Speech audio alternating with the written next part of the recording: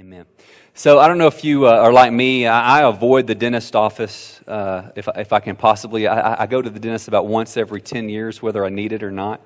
Don't do that. Don't be like me. But I don't like the whole any of it. I don't like going to the dentist, and so I tend to stay away. I always think of that Steve Martin character who always enjoyed causing things pain, and his mom told him to be a dentist, and so. But when you go to the dentist, I don't know if you go to the dentist like I've been, but sometimes they have pictures on the wall like this one, and what's the point of this picture? Because you may be rocking along saying, I'll drink Dr. Pepper right before I go to bed, no big deal. I don't have to brush my teeth, no big deal. And then you see like that, and you're like, that's the reality of what gum disease looks like. And I always leave thinking, I need to floss. I really need to floss. And so it kind of snaps me out of, we can move on from there. Maybe you've come across I think this was in the 90s, maybe you came across this anti-smoking campaign, this cowboy singing through his tracheostomy, "You don't always die from tobacco." And you may just be going along about your business, smoking your Marlboros, and then you hear and see him singing, "You don't always die from tobacco." You don't always die from tobacco. Sometimes, Travis, this is a serious topic, man. Why are you laughing? Sometimes Travis knows the whole song. Sometimes they just snip out your tongue and you think, wow, like that's really serious. That's a very graphic image, unexpected image that kind of jolts us into reality. The last one, 80s kids and others will recognize this one. There's an egg. This is your brain. This frying pan. This is drugs. This is your brain on drugs. Any questions? And so that we know that our brain isn't literally an egg, and drugs aren't literally a frying pan, but symbolic language is being used to communicate this truth to us that drugs will scramble and fry and mess up our brains. And so you may just be rocking along and like doing your thing, doing drugs, and then you say, wow, I don't want my brain to be scrambled. And that's the goal of that image, is to kind of shake us, to rattle us, and to help us to see reality. So sometimes we need to be shocked in order to see reality for what it is. It's really easy for us to get lulled into this false, kind of upside down sense of what is real and what is not. And I believe, coming from Daniel 7 today, that a biblical vision of God gives us a clear vision of what is real. If we want to be tapped into what's reality, what is life really about, what's real and true and good and lasting, we're not going to have that apart from a biblical vision of God. Because a biblical vision of God gives us a clear vision of what is real. So a lot of times we get this upside down and we think, man, what's the Bible have to do with real life, the real world? As if, our post toasties and our drive to work and all those things are the real thing. And what we're going to encounter here in Daniel 7 is there's this glorious vision of one who is called the Ancient of Days, and one like a son of man who receives authority and dominion and an eternal kingdom from him. And what Daniel is going to communicate to us, what God's communicating to Daniel, is there is something real. And that real something is a person, and he's the King of Kings and the Lord of Lords. And if we don't have a biblical vision of him, and if our lives aren't revolving around him, we're not going to have a clear vision of what's real, of what's true, of what's good. Okay? So Daniel 7, just a little backdrop. This is a more difficult passage than the passages we've been in Daniel, but this passage is all about God. And it centers really at the center, the heart, the guts of this passage is this revelation, this vision of who God is. And so if we'll stick with it, we'll find a lot of application to us. But we're going to have to do some work together to get there. Okay, this is all about God, and when we let it be all about God, we're going to find that there actually ends up being a lot for us to glean. Okay, and so Daniel 7 is a lot of people consider it to be the climax of the book. This is a high point of the book of Daniel because there's this powerful vision that he's going to receive. It has a lot in common with the chapters that come before it. and the chapters that come after it. And so it has in common with the chapters that come next, because Daniel 7 and following are all visions that Daniel himself receives. Where earlier in the book, there were kind of adventures of Daniel and Shadrach, Meshach, and Abednego, and there were a couple times Daniel had to decode or unveil a vision someone else had. Well, now from chapter 7 and on, Daniel's having the visions, and he's got to go like to an angelic messenger for help encoding and understanding his own visions and his own dreams. But chapter 7 also has a lot in common with the previous chapters, because chapters 2 through 7 are in the Aramaic language. Chapter 1 is in Hebrew, 8 and following are in Hebrew, but chapters 2 through 7 are in Aramaic, and so they're kind of tied together as a unit. And chapter 2 and 7 parallel one another. You might remember a few weeks ago, I know this is a lot to ask, but maybe a few weeks ago, you remember we talked about Daniel 2, or maybe you've read it before, and Nebuchadnezzar had this vision of a statue, this beautiful, glorious statue with a head of gold and chest of silver and thighs of bronze and then legs of iron and feet of iron mixed with clay. And that was these 4 successive kingdoms that eventually get crushed by this stone, which is the kingdom of God and its king, which is Jesus Christ. Well, chapter 7 is going to parallel chapter 2, but instead of being the statue, we're going to see these 4 beasts, these 4 monsters that come up out of the sea that also represent these same 4 kingdoms. All right, and then chapters 3 and 6 parallel each other. Chapter 3 is about the 3 Hebrew friends getting delivered from the fiery furnace. Chapter 6 is Daniel getting delivered from the lion's den. And then chapters 4 and 5 right there in the middle are both about proud rulers being humbled and God humbling the proud but giving grace to the humble. Okay, so there's this really, in chapters 2 through 7, this really cool parallels all the way through.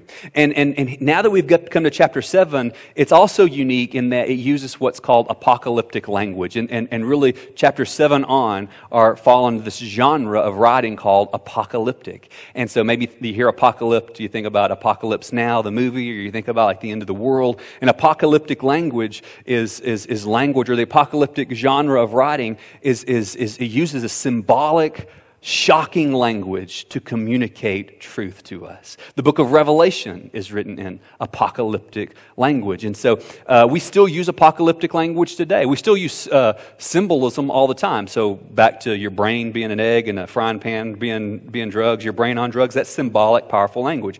We use apocalyptic language. What's his name? Alan Jackson saying, "Where were you when the world stopped turning?" That September day. So imagine 500 years from now, people saying, "Wow, on September 11th, the world stopped turning? How bizarre is that?"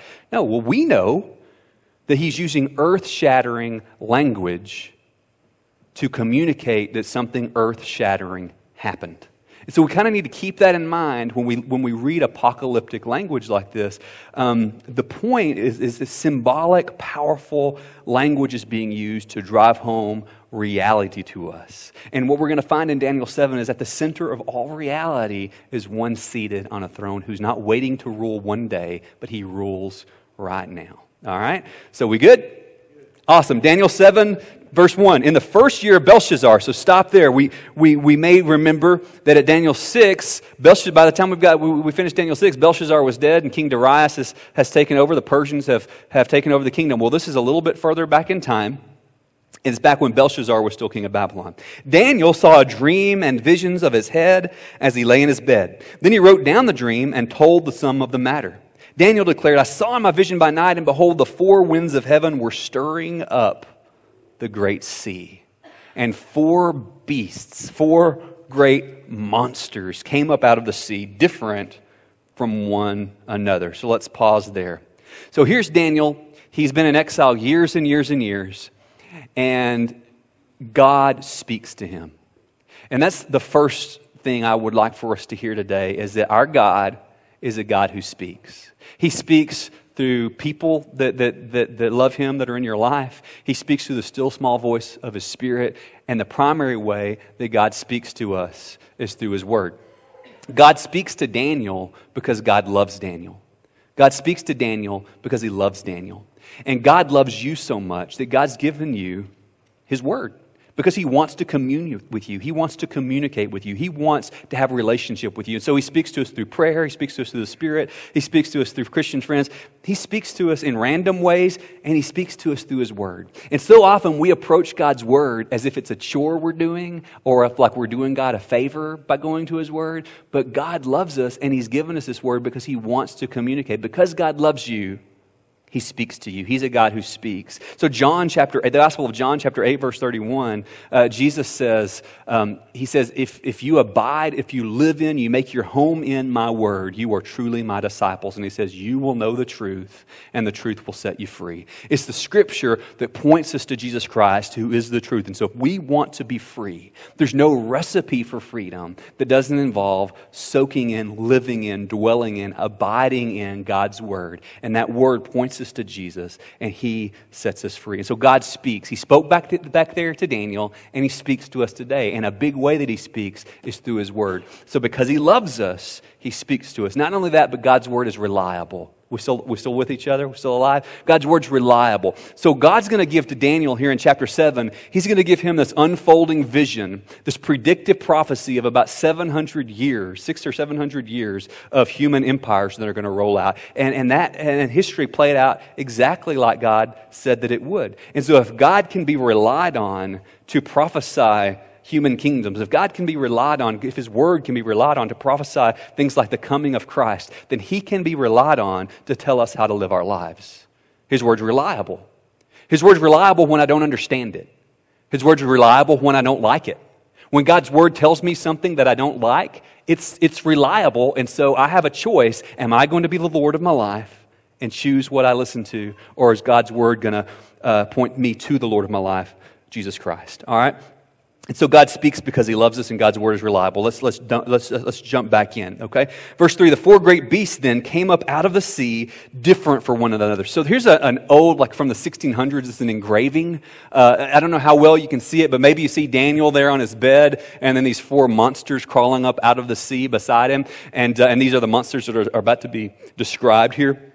But the sea, for a Jewish person like Daniel, represented chaos. It represented like disorder. And there's a hint here of Genesis chapter 1 where God's Spirit was hovering over the face of the waters. And out of this watery, chaotic abyss, God brought order, and he created and he made all things. Well, here in Daniel 7, God's Spirit, God's wind, God's breath is hovering over the chaos of these waters. And out of this rumbling come these beastly empires. And so part of what Daniel's telling us is that there's no human empire that rises up that God doesn't allow to rise up. But just because God sovereignly allows something to happen doesn't mean that God endorses what the beast does. But what he's getting at is that God's on his throne regardless of who might be sitting on any kind of human throne. Okay? These four great beasts, these monsters come out. Verse 4, the first was like a lion, had eagle's wings. And then the wings were taken off, and then it was stood up like a man, and most likely this is referring to the first. This parallels Daniel 2. And so this lion probably parallels that head of gold from the statue in Daniel chapter 2. This probably refers to Babylon, specifically Nebuchadnezzar, and the wings being plucked off are like when Nebuchadnezzar was humbled and being stood upright like a man, or when he was elevated again after he humbled himself before God. Okay? And then next, there's another great beast. There's a bear. It was raised up, verse 5, it was raised up on one side, had three ribs in its mouth between its teeth, and it was told, arise, devour much flesh. This bear with three ribs in its mouth, no, we're not talking about you at Outback Steakhouse when you're eating the ribs. This is a picture here of a kingdom, of a human empire. We're going to be told that these are kings or kingdoms that are being represented here by these animals. This is this beastly empire that even though it's got three ribs sticking out of its mouth, it still can't be satisfied. It's still hungry to conquer and conquer and conquer more. And what we're going to find is each of these kingdoms that's represented, they get more and more bloodthirsty. They get more and more oppressive as time goes on. All right? Verse 6, after this I looked, and behold, another like a leopard with four wings of a bird on its back. And the beast had four heads, and dominion was given to it. Like, you may be thinking, man, what did Daniel eat before he went to sleep this night? Like, this is a crazy dream. And he has this vision of a leopard with four heads that's flying, and most associate it with the third part of the statue of Daniel 2, the bronze. And this would represent the Greek kingdom, all right? And then there's verse 7, I saw in the night a fourth beast, terrifying and dreadful and exceedingly strong. It had great iron teeth. It devoured and broke in pieces and stamped what was left with its feet. It was different from all the beasts that were before, and it had 10 horns. So this beast is so weird looking and so terrible looking that Daniel really can't even compare it to like a human, not a human animal. He can't really compare it to an animal that he's ever seen. It's just terrible, and it's unlike any kingdom that's come before it. And it stomps out wickedly, oppressively everything in its path. One artist more recently has depicted this fourth beast by this picture. You can see this gigantic, crazy-looking monster with 10 horns that's coming, and you can just tell that's not a guy you want to meet in a dark alley, right? That's a beast. That's a monster, okay? And then Daniel goes on to describe something really strange. He says there's these 10 horns in its head, but then another horn comes, and that horn takes away 3 horns that were there already, and the horn that comes up has a mouth and eyes, and it speaks arrogantly and haughtily and blasphemously, and it opposes God, and it opposes God's people. And we're thinking, what? The beast was weird enough, but now there's a horn on its head, and even the horn is talking. Like, what is going on? What are we supposed to do with this? One thing is that as we recognize that what Daniel's doing, or what God's doing for Daniel and giving him this shocking vision, is God is showing Daniel and God is showing us what reality really is. And so in Daniel 2, Nebuchadnezzar had this vision of human empires, and it was a vision that he could kind of process. And it was a beautiful vision of a beautiful statue. And from humans' perspective, our empires that we build are beautiful. But the vision that Daniel gets is God's perspective, and our empires are brutal and monstrous and twisted in the eyes of God. Human empires are bent towards oppression and towards injustice and towards violence. We're good at talking about how sin infects us individually, but what Daniel 7 and what other parts of Scripture communicate to us is that sin infects structures and empires and communities and systems. And there's such a thing as structural evil, where sin gets into even a kingdom and infects the whole thing. We tend to view like a really whitewashed view of human empires, but God kind of peels back the curtain and says, this is what human kingdoms apart from Christ look like. They're ugly, they're brutal, they're monstrous, they're oppressive. And so if who is that fourth beast? Well, it probably corresponds to the fourth part of the statue from Daniel 2, which would be the Roman Empire, which was unlike any kingdom that had been before it, and they plowed everybody under their feet, and it was brutal, and we'll pick up back on that here in just a moment. Verse 9. While Daniel is just kind of like freaked out by these monsters that he's watching in his vision coming out of the sea, he sees something else. Verse 9, as I looked, thrones were placed, and the Ancient of Days took his seat. Try to stay with this. He sees these beasts that we're going to find out later represent human kingdoms, and he says, then I saw thrones. At the same time, all these human kingdoms are coming and going and rising and falling and getting worse and worse and worse. I saw thrones placed, and the Ancient of Days took his seat. Now, we don't have to be Bible scholars to figure out who's the Ancient of Days. He's talking about God himself. And isn't it interesting that God is referred to as the Ancient One, the Ancient of Days? He takes his seat, his clothing white as snow, the hair of his head like pure wool. This isn't saying God is like a gentle old grandpa in the sky. This is saying that God is pure and he's holy and he's set apart. His throne was fiery flames and its wheels were burning fire. How about that? God's got a throne in Daniel's vision that has wheels on it. It's like a chariot because God's a warrior God. And this throne has wheels. That's significant because Daniel is far away from home. He's far away from his kingdom, and God's communicating to him, there's nowhere you can go, Daniel, that I'm not there. There's nowhere that you can go. There's no hole or Babylon or pit that you can end up in that I'm not there as well. Okay? God can go anywhere, no matter how deep we think we're sunk. All right? And so So this is a pretty vivid picture of God. And a stream of fire issued and came out from before him. 1,000,000 served him. 10,000 times 10,000 stood before him. So surrounded by all these angels. The court sat in judgment. The books were opened. So basically what's being communicated here is Daniel sees this vision of God. It's a vision so vivid and so beautiful, and God's so holy and pure and true and good that Daniel really can't even put it into words. And he sees that court is in session and God is going to decide who's in the right and who's in the wrong. And guess who God says is wrong? He finds against the beast. And I looked then because of the sound of the great words that the horn was speaking.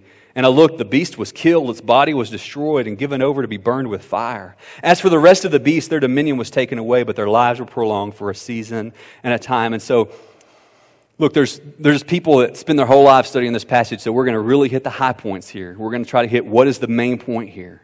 And what just happened?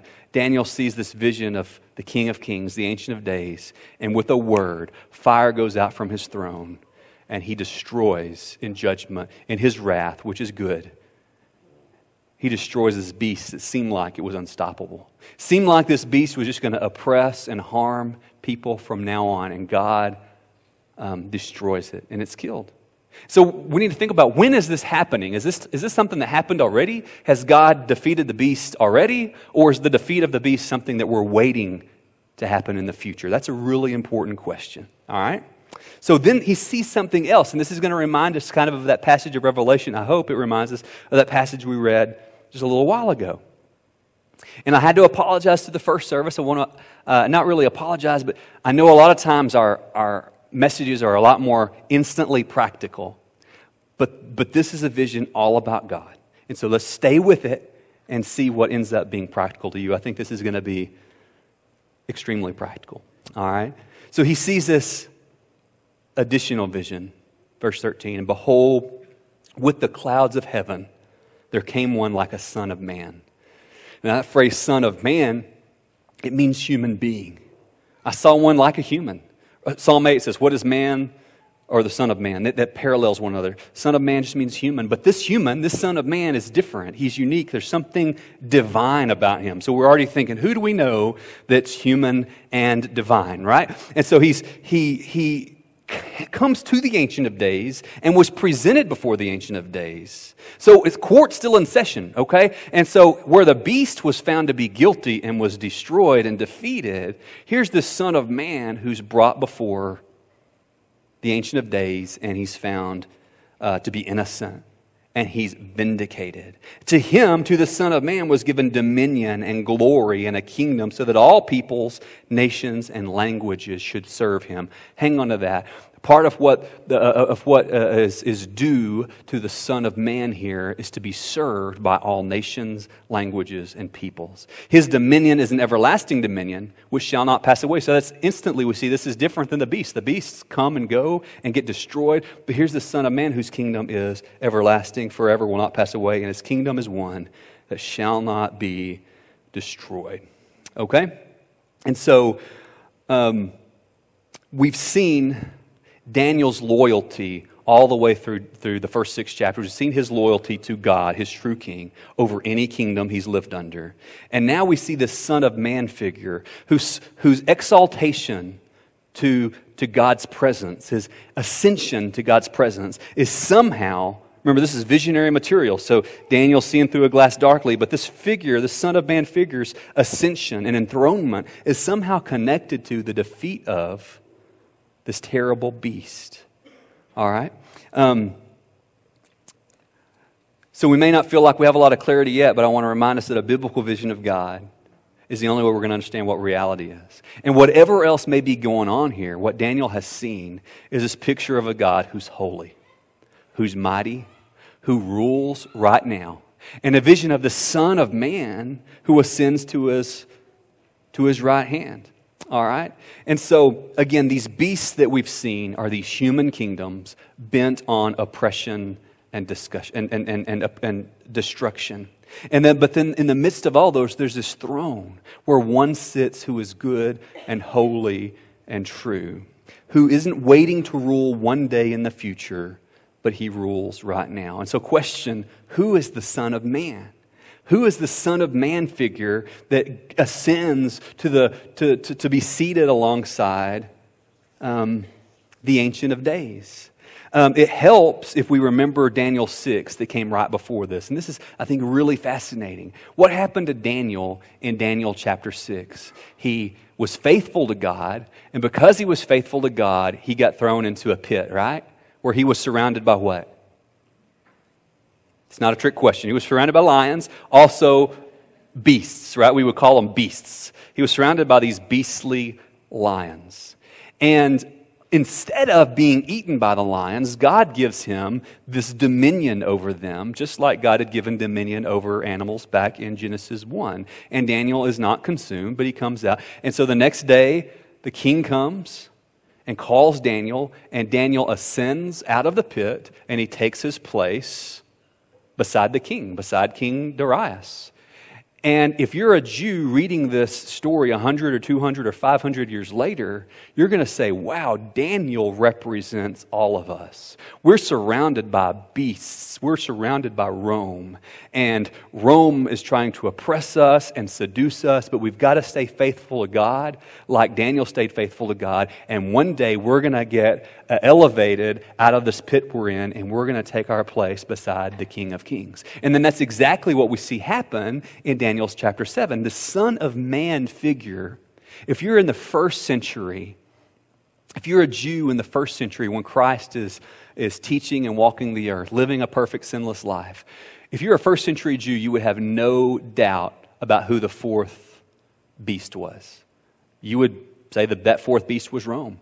And whoever that horn is, you would say it's any number of Roman emperors. Just take your pick. And if you were that first century Jew, you would be looking for this Son of Man.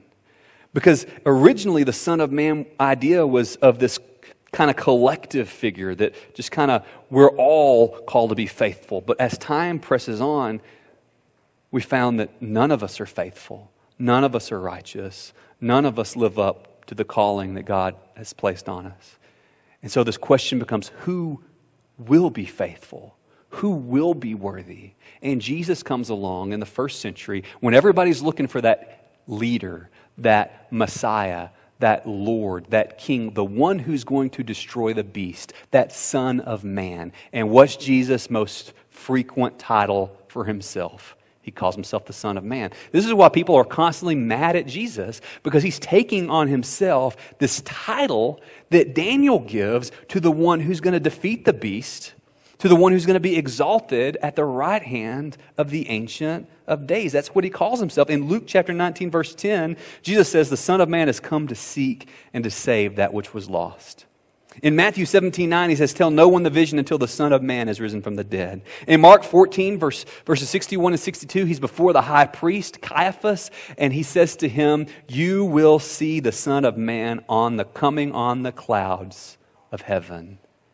Basically, he's saying to Caiaphas, I'm that Daniel 7 Son of Man that's going to defeat the beast, and you are the beast.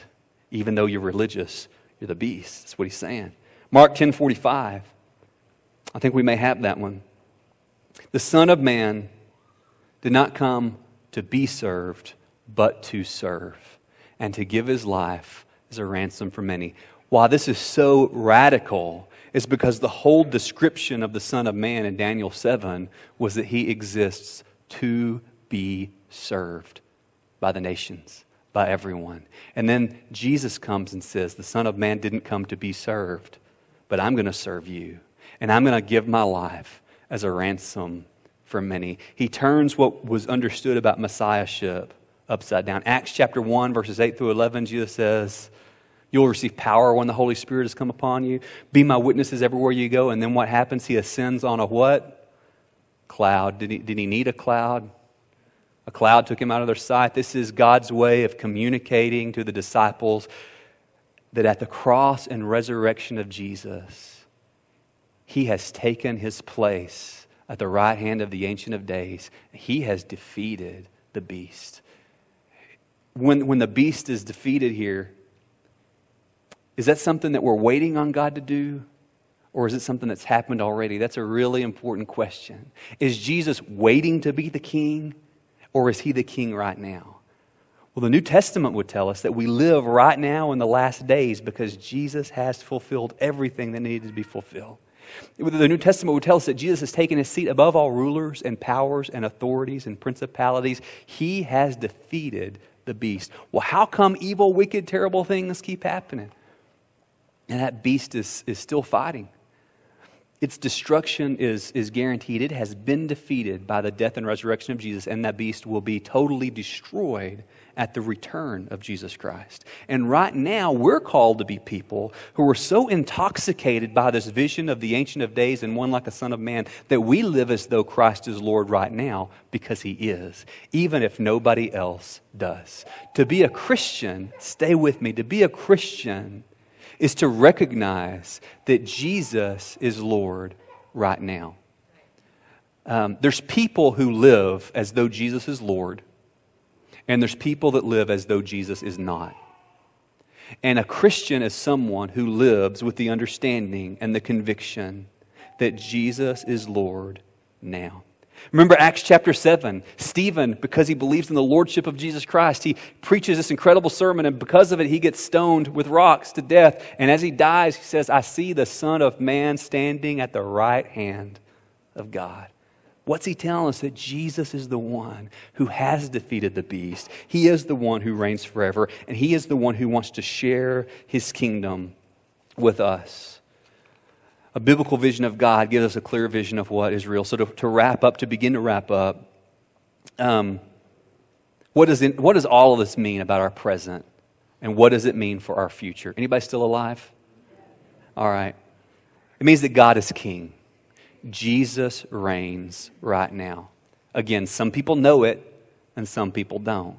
There's coming a day, Philippians says, that every knee will bow and every tongue will confess that Jesus Christ is Lord. And what a Christian does is we confess that with our lips and with our lives now. All right? The beast is contrasted in Daniel 7 with the lamb or with the king or with the Son of Man.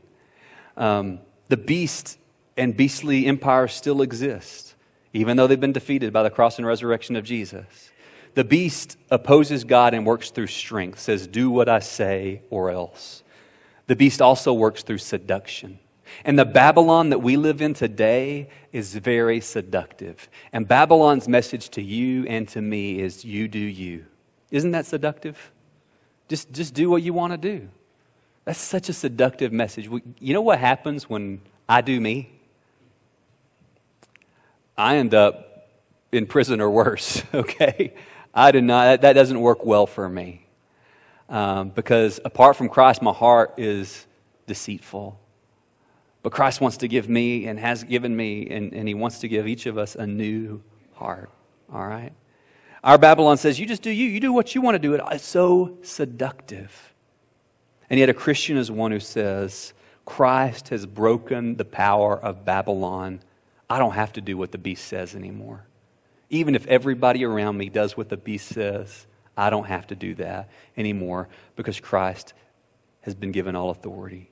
So beastly powers, antichrist forces will continue to oppress, will continue to press.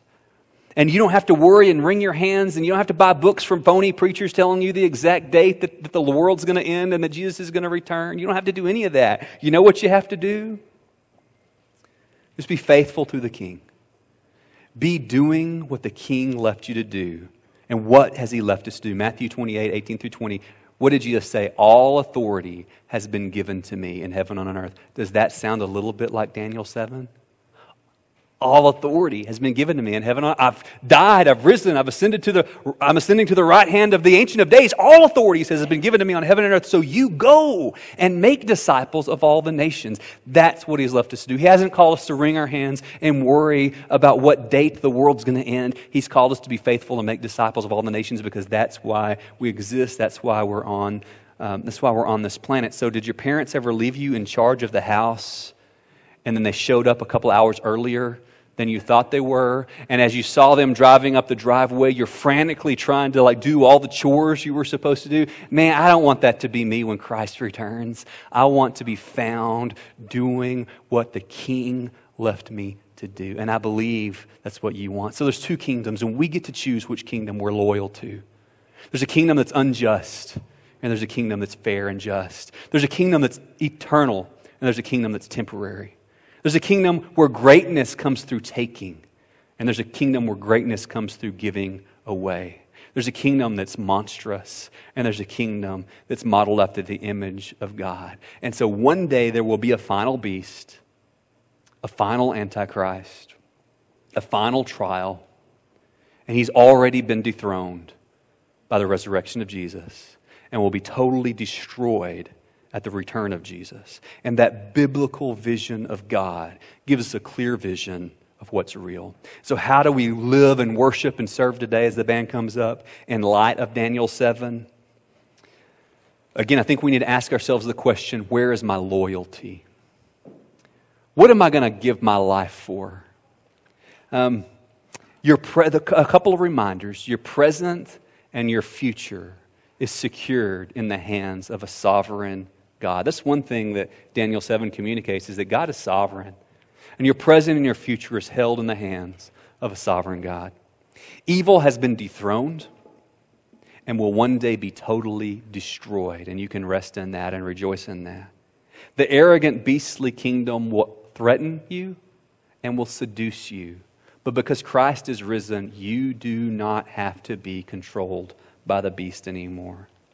Finally, the kingdom that captures your imagination will capture your loyalty. And what Daniel is given here in this chapter is this incredible vision worth thinking about. It's worth thinking about and imagining God on His glorious throne and this glorious Son of Man who ascends to the right hand of the Father. It's worth thinking about this vivid picture of these ugly, monstrous beasts that get destroyed by a flick of God's wrists. It's worth thinking about Christ being exalted over the beast as He gives Himself on the cross and as He rises. That's worth imagining, because whatever kingdom captures your imagination is going to capture your loyalty. And what kingdom do you spend the most time imagining? Yours or His? That's where your loyalty is going to be. So as we stand to sing, Christ has done for you and for me what we could never do for ourselves. We're like Daniel, quaking in our boots at this beast that so often we don't even see it for what it is. But He's done for us. When He came perfect, we revealed ourselves as beastly by killing the one good and true and perfect and holy person who's ever lived, and yet He rose.